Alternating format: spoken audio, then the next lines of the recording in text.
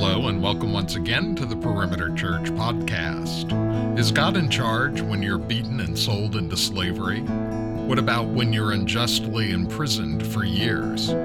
How about when a severe famine occurs? Founding pastor Randy Pope continues the series Joseph, God's Prevailing Goodness, with this sermon entitled Is God Sovereign?, which covers Genesis chapters 45 to 50. For more information and to watch or hear other sermons, please visit our website at perimeter.org. Thank you for joining us today. I was so appreciative when a few months ago Jeff asked, could I preach on this particular day? And I said that would be great and accepted that. Well, it was only this week that I put two and two together. And I said, this is the week we lose an hour. Every pastor knows you do not want to preach that Sunday.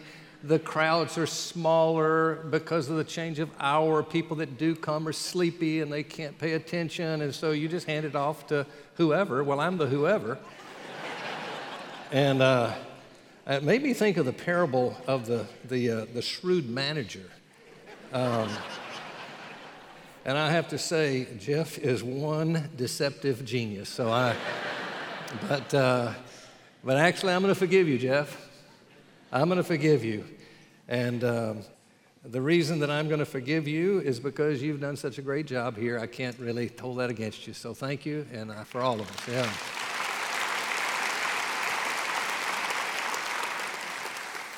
All right, so I get to pick up where the text has left off. If you've been in this series through the life of Genesis, particularly of Joseph.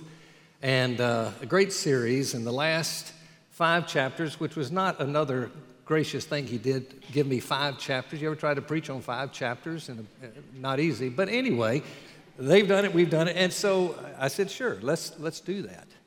Well, it just happens to be these chapters are incredibly beautiful chapters because they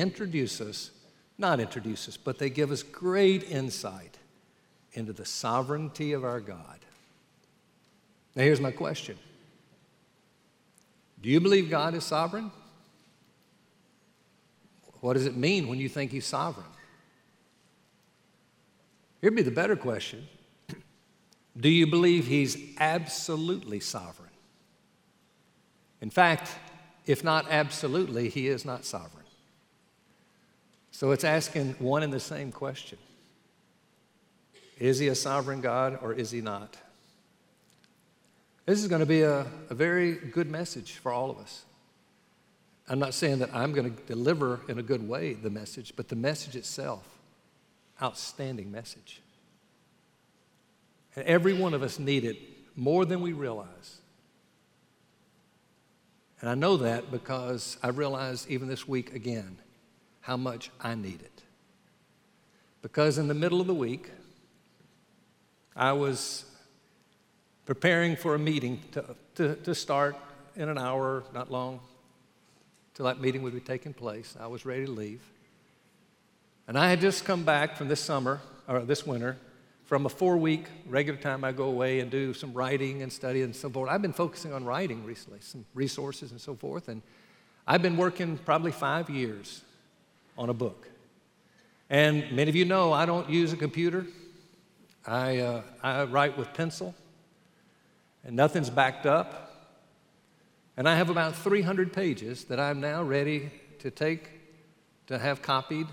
And then so we as an editing team would be getting together to work on some final edits. So I placed them in a cloth, little handheld bag. And then I took my tumbler for my water. It happened to be this one right here. And my wife had taken it the night before and had cleansed it. The reason that I use this one when I travel or when I go somewhere is it has a seal-proof top. And I don't ever open up a little flip thing you can do on the top of it here. I just open it up and use it and then put the top back on. And she had washed it and left it laying upside down, the top. So I filled it with water in the dark of the evening, getting ready for the next morning. I tightened it on there and put it on the counter there where when I get ready to leave, I can So I take my bag, which I always do, whatever bag I'm carrying, if I have something like that, and I will just lay this in the bag. Well, little did I realize that Carol, my wife, had left this open, and you would never see it unless you just looked at it. I didn't know that. And so when I laid it down, little did I know that 20 ounces of water was pouring all over those pages with pencil. And I'm walking out, and Carol says, "You got a trail of water following you." And we looked in the bag, and this was empty, and all of it had gone through the pages. Now, put water on something and let it be fully wet like that. Look at pencil, and you can't tell the difference between where the pencil was and where the water is. It was done. And as far as I could tell, they were never be used again. 300 or so pages. And this is representing years of work I've been doing. At that minute, I thank God, truly, that I was in the middle of preparing a message on the sovereignty of God. I mean it. Because I know what would be my first thought and my first reaction were I not thinking about the truth that I was so absorbed in, the sovereignty of our God. If God is sovereign, I'm going to react one way. If I don't believe He's sovereign, it's going to be a totally different reaction. So let's make sure we understand what we mean when I'm talking about sovereignty. Sovereignty is the coupling of two things as we think about divine sovereignty. Number one, it's absolute authority and absolute power. You put those two together, you have sovereignty. You take the word absolute away from that, you don't have sovereign. You take away authority, you don't have sovereignty. You take away power, you don't have sovereignty. And let me tell you, we're all confused about it, aren't we? We throw life into that picture of sovereign God, and we go, well, I don't know, how does this, I couldn't do this. And Christians are arguing, and people are divided, and people are thinking, I can't believe you believe that. And it's just a horrible story to be told about where we are so diverse in our thinking about sovereignty. Well, the word absolute means without limit. And so if we're talking about sovereignty, we're not talking about, some things, part of things, which things, and so forth. No, we're talking about that which is sovereign. Now, my question, do you believe God is sovereign? Do you really believe He's sovereign? And I'm talking about big things and little things. I'm talking about good things. I'm talking about bad things. I'm talking about man's eternal destiny. Is He sovereign over some things? Is He sovereign over all things? What does that mean? It is likely that many, many, many of us have put limits on our belief in sovereignty. And little do we understand the impact that makes on our life.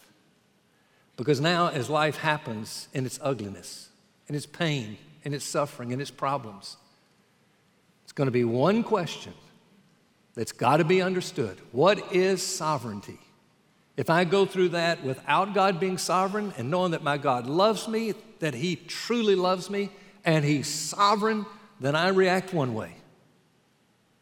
If I say, well, I think He loves me, I don't know how sovereign He is, I don't think He has anything to do with this horrible thing that's happening, then I'm left with absolutely nothing.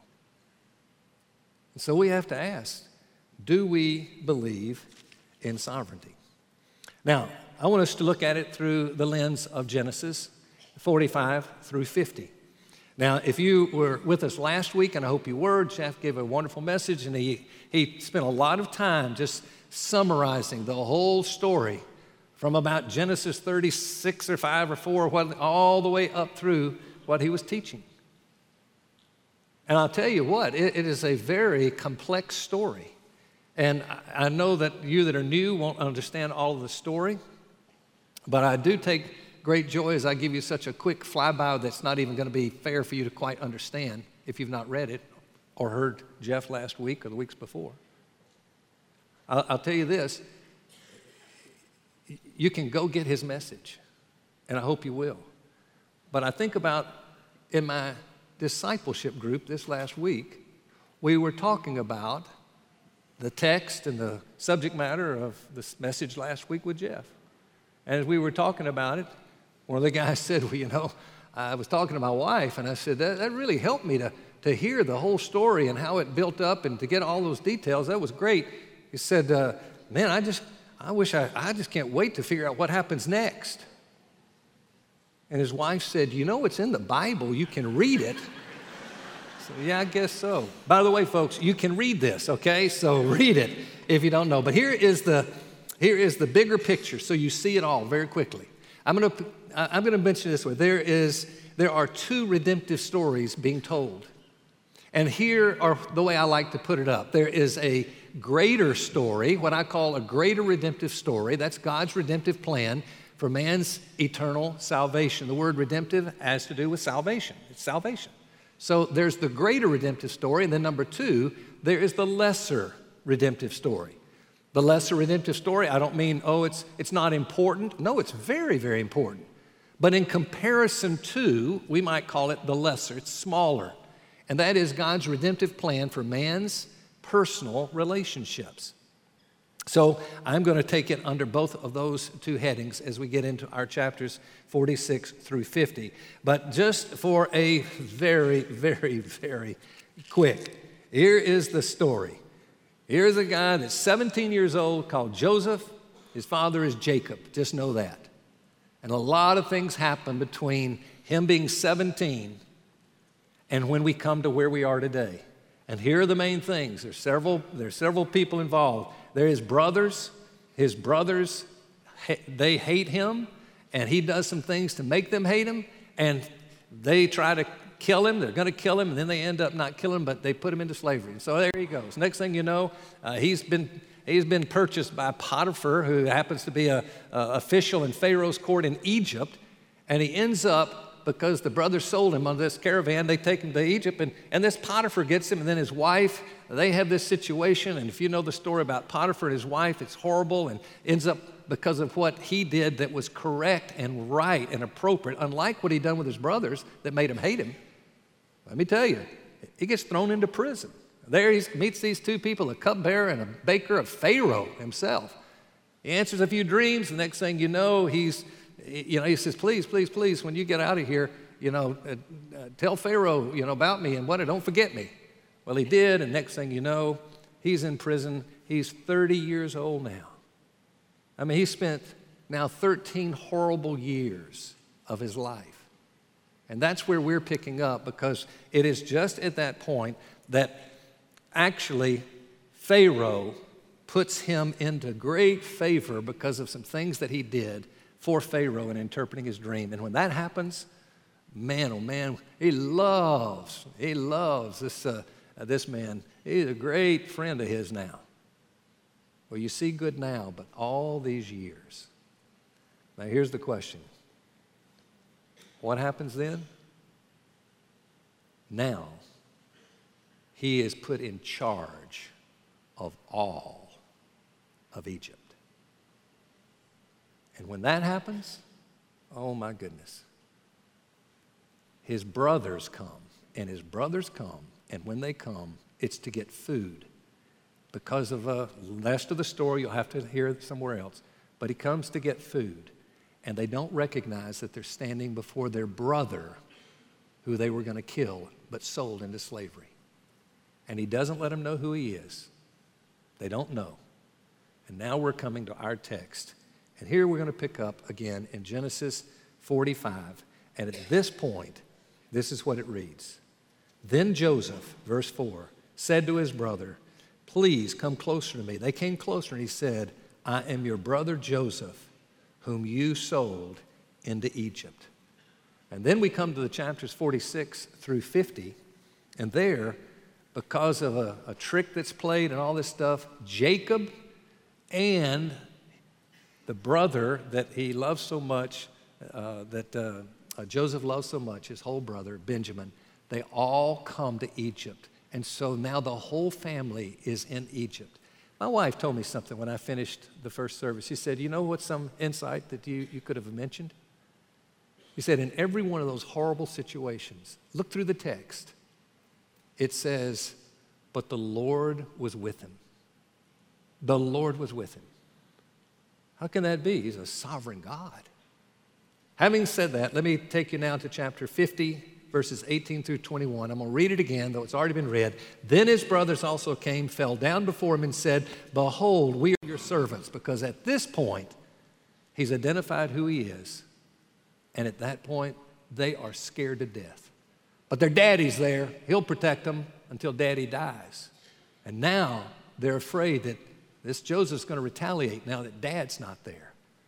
And so they're talking to him, and here's what it says. But Joseph said to them, "Do not be afraid, for am I in God's place? And as for you, you meant it for evil. You meant it against me. God meant it for good, in order to bring about this present result, to preserve many people alive. So therefore, don't be afraid. I will provide for you and your little ones." So he comforted them and spoke kindly to them. I know we got a problem. If y'all want to send something to me, that's fine. All right? Now, let's get into the text. Two redemptive stories. The first is the greater redemptive story, and that's from Genesis to Revelation. So you can't just go into the relationship and a little bit of the story and not see the bigger picture. It's an important redemptive story. It's the greater story. You know where it begins? Genesis 1. You know where the story ends? Revelation, the end of Revelation. I mean, how important is the Word of God? And hear this, folks, you young people, hear this. I'm not talking about the New Testament, which is so important. I'm talking about the Old Testament, which is equally as important. And without the Old Testament, never will you understand the New Testament. It's the Word of God from beginning to end. And so it's a redemptive story that's being told. Lose the front end of that story, you don't understand the story. But here's this great story as it unfolds. And what if there were no conflict between the brothers and Joseph?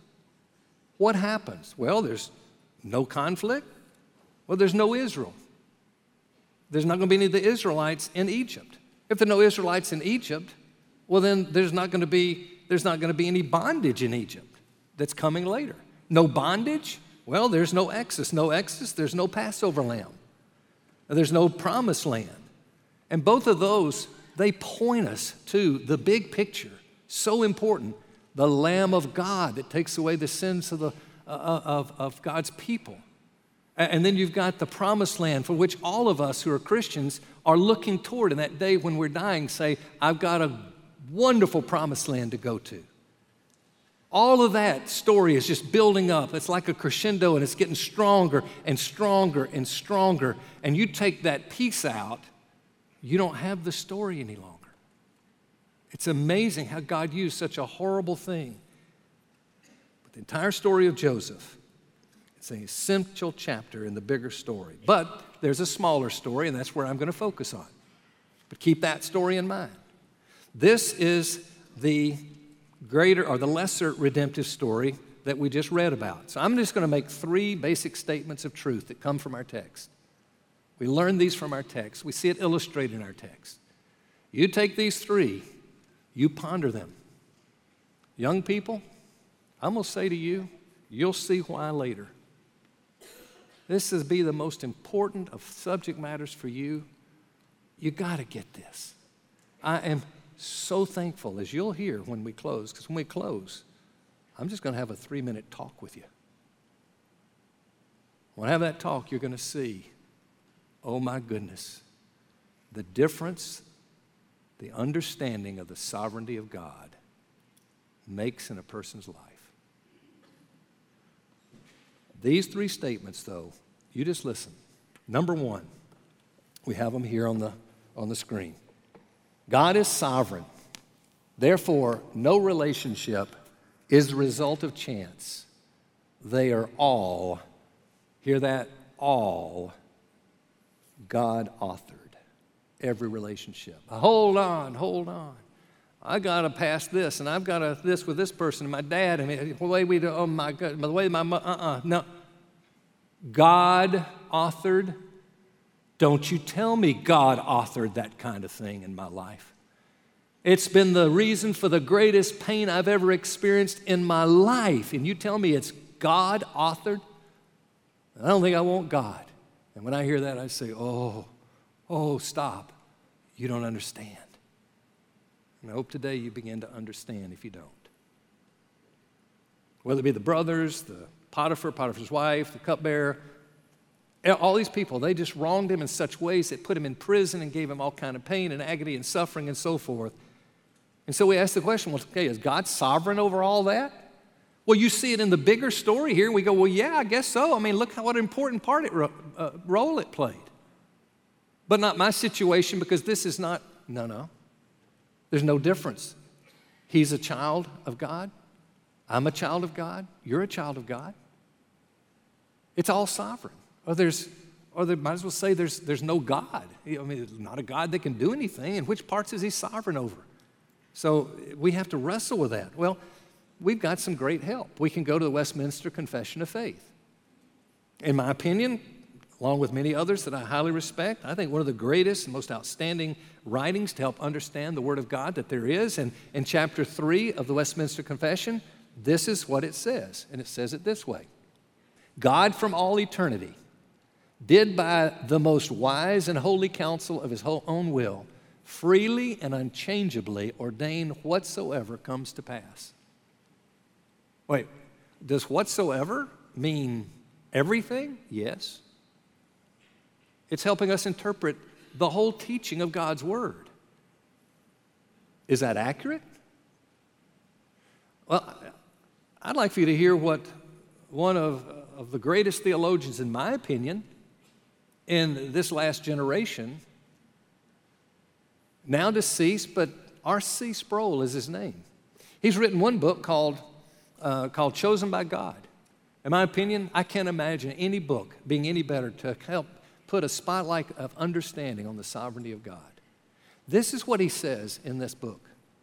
He says, to say that God foreordains all that comes to pass is simply to say that God is sovereign over all of his entire creation. We say, well, of course. Well, if something could come to pass apart from his sovereign permission, then that which came to pass would frustrate his sovereignty. If God refused to permit something to happen, and it happened anyway, then whatever caused it to happen would have more authority and power than God himself. If there is any part of creation outside of God's sovereignty, then God is simply not sovereign. If God is not sovereign, then God is not God.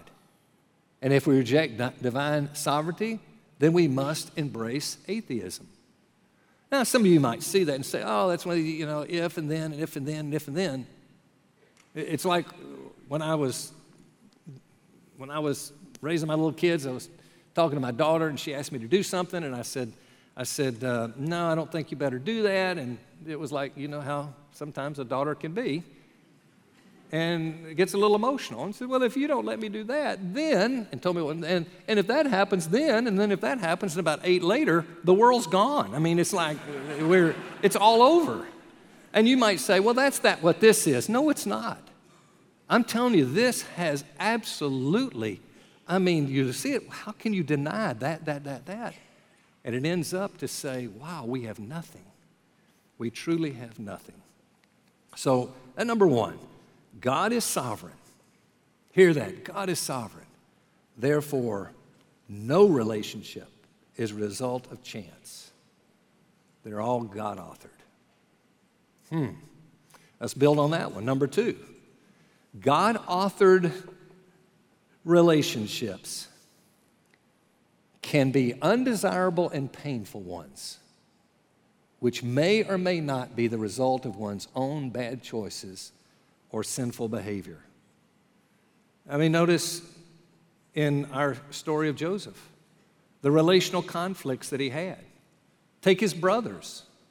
Where did that start? Well, in big part because of some really bad, kind of dumb things that Joseph did. He shouldn't have done that with his dream, if you know anything about that, and he shouldn't have. What he did, you go, no, that's not very smart at all. It got him into big trouble, if you look at the story on its basic line. But you've got other parts of his story where, whether it be with Potiphar, or whether it be with Potiphar's wife, or whether it be with Pharaoh's, he made very, very good choices and still had these kind of problems, very intense problems that went on for years and years. So we should never think, okay, if it's a bad choice or behavior, that's outside God's sovereignty. But if it's something that's good, then we'll put that's inclusive. Somebody came up to me in such a good heart, and I appreciate her question so much. She says, been reading this book, and it's on the Holocaust, and I'm telling you, are you telling me that the Holocaust was under the sovereignty of God? And all I had to say was, let's assume it's not.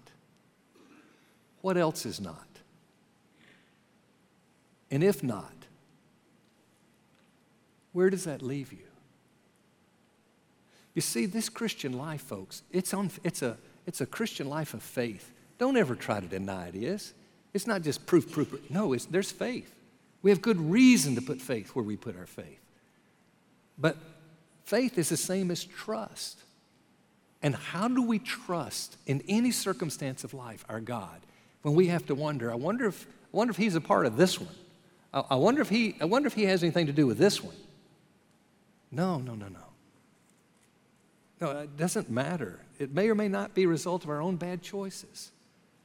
But I'll tell you this, regardless, if we are Christians, we are part of a sovereign plan, as all people are, but for us, hear this, all things work together for good. All things. Romans 8:28. I mean, I fed on that verse from my high school days up when I came to faith. Oh, wow. So, it leads us to the final thought, and that is, number 3, undesirable and painful relationships can produce good outcomes and always provide opportunities to honor God. Good outcomes, meaning those that we can witness. So many times, as in our text, the formation of Israel is happening here. And now look at the family of what we'll now call the beginning of the Israelites as a nation. Oh my goodness. Look at the good that came out of this one little conflict with Joseph and his brothers. Oh, that's wonderful. It's actually good that it happened.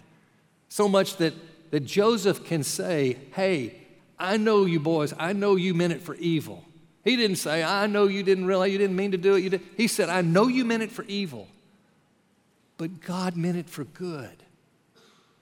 He knew God is sovereign. He said, God meant it for good. I'll say this, I went through a horrible experience as I was a student. I was away in New York City, and I was, I thought I had a wonderful family. Everything seemed to be good to me. And I get a phone call from my mother. And to her surprise and to my absolute shock, I could have never have even imagined something like this happening. My mother says to me, Randy, your dad has left, and it looks like it's permanent. He left a note for you. I'm gone. I'll never see you. If you marry and have children, kiss my grandchildren for me. And that ended a relationship with my dad. Let me tell you, hard? Oh my gosh. But I had recently been introduced to the sovereignty of God. And when my mother said that, I could only say one thing. I said, Mama, I know this is horrible, and it's shaking me to the bones just hearing what you said. But this is part of God's plan, and we've got to trust God to that end. Well, my mother wasn't a Christian. She later became a Christian. But was I just wise beyond 8? No. You know what? I had some people that wrestled with me through the hardest to understand this thing called the sovereignty of God. And I began to see its beauty. And it doesn't stop you from hurting, but oh my goodness, does it make a difference. You have to know the sovereignty of God. Well, that's the stuff we can see. We can understand it because we see the good that comes out of it. And I'll say this, I've seen good come out of that in amazing ways. I think I had a sobriety about choosing my spouse that maybe most didn't have, because I was so frightened that I might pick the wrong person. My counseling, how many times? You don't understand, I've been deserted. And I had to say, I don't understand your desertion, and I don't know how painful it might be that I could never experience, but I have experienced desertion. And all of a sudden, they light up and say, let's talk. I say, thank you, God. Some good's come out of that. But there's also not just good outcomes, but there's opportunities, as the heading says. There are opportunities to honor God. And I'll just say one great story. It's the story of Hosea. All right, so Hosea, you probably heard it's a book of the Old Testament, one of the minor prophets. Well, what you might not know is Hosea was instructed by God to marry Gomer. That's reason enough right there to say things aren't good, you know? But he goes on to say, well, she is a harlot. A harlot? Are you kidding me? You want me to marry a harlot? Yep, you need to marry a harlot. And by the way, your 3 kids, here's their names. Translated, God scatters, not pitied, not my people. Not good names for your kids. Doesn't set them up for success. And verse 4 of chapter 6, God says, and I will forget your children. And he said, yes, Lord.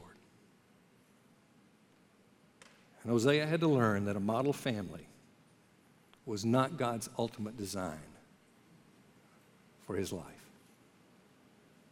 Hosea's story foretold a bigger picture that the people of God throughout history would need to know.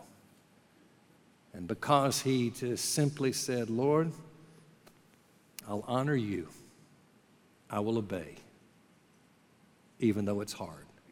Was all that hard part of a sovereign plan? Of course it was. We see it now at the back end and go, wow, how good is that? So now I conclude. And I'm just going to talk to you for a couple minutes. And my best audience, my most important audience, sorry adults, is the young people that are here. I hope you hear this well.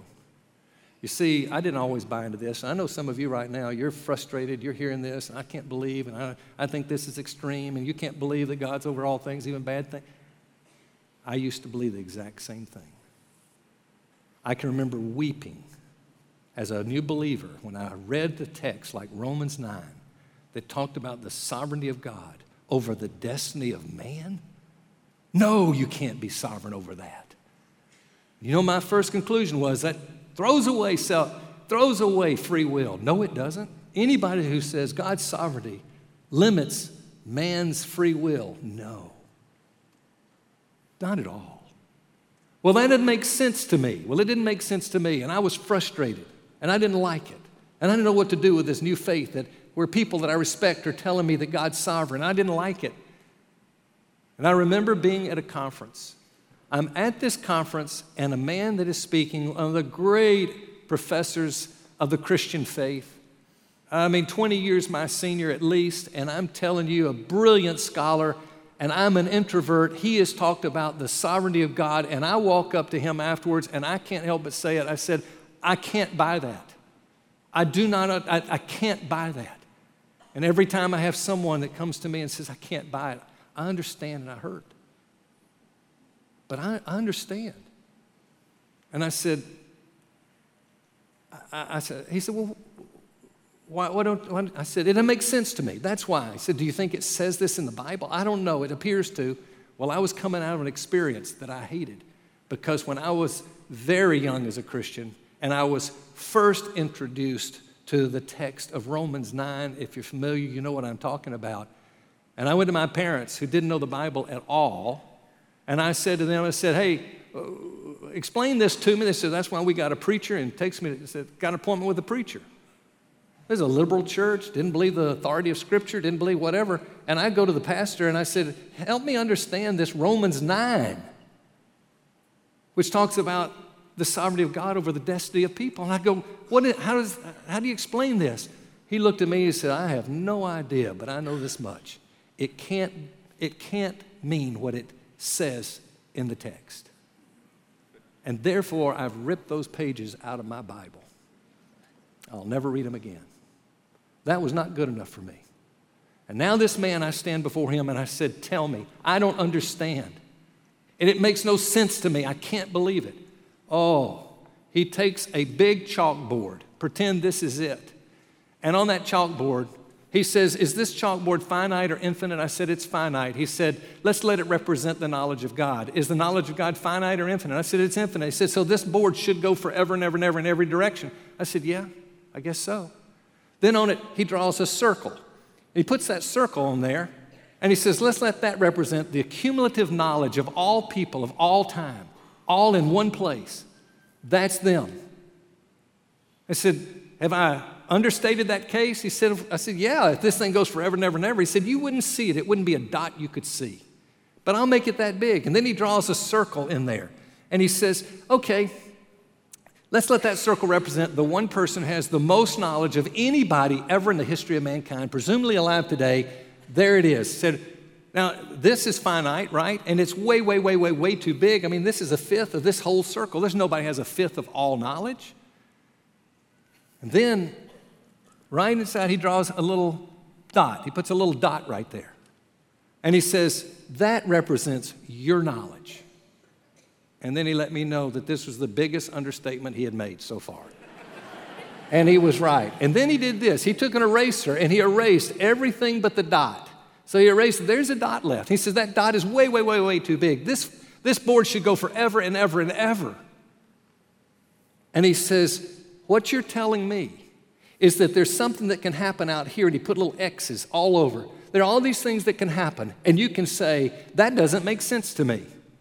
It's in the knowledge of God, but it doesn't fit me, therefore it cannot be.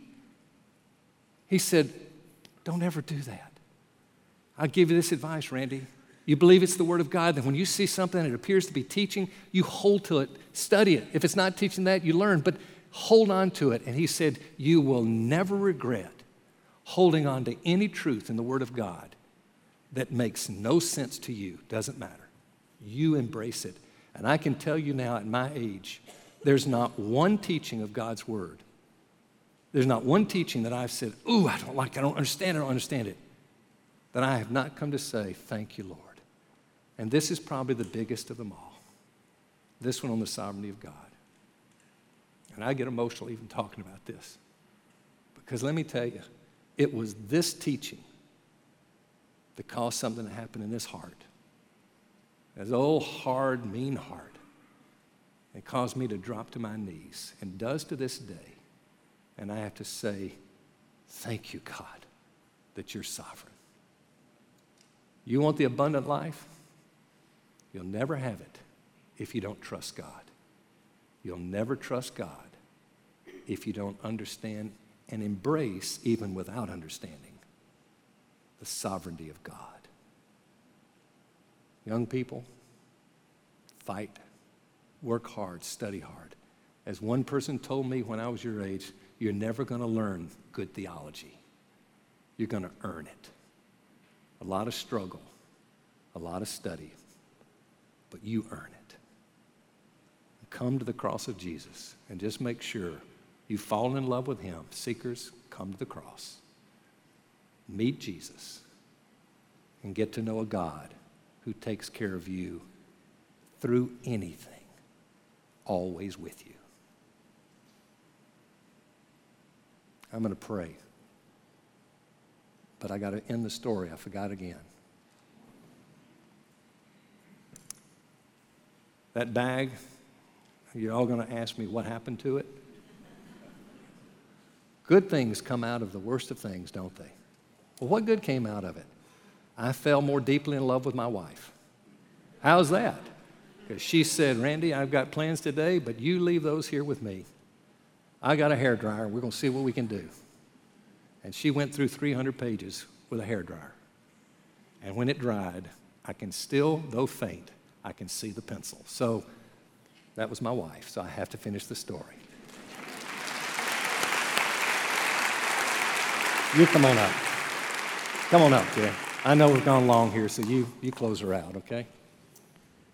Would you all give Randy thanks for...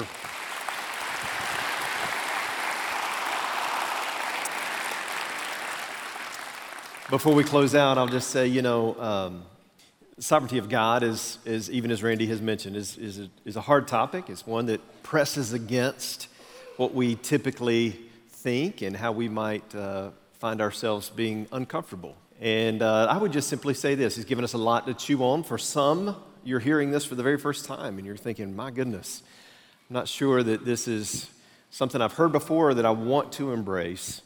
And you might be tempted to think, well, it's a convenient doctrine that people can use as a crutch, but that's not the case. I have found it in my life to be far from that.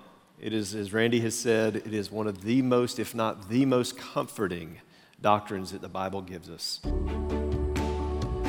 You've been listening to the Perimeter Church Sermon Podcast. Perimeter Church is located at the corner of Highway 141 and Old Alabama Road in Johns Creek, Georgia.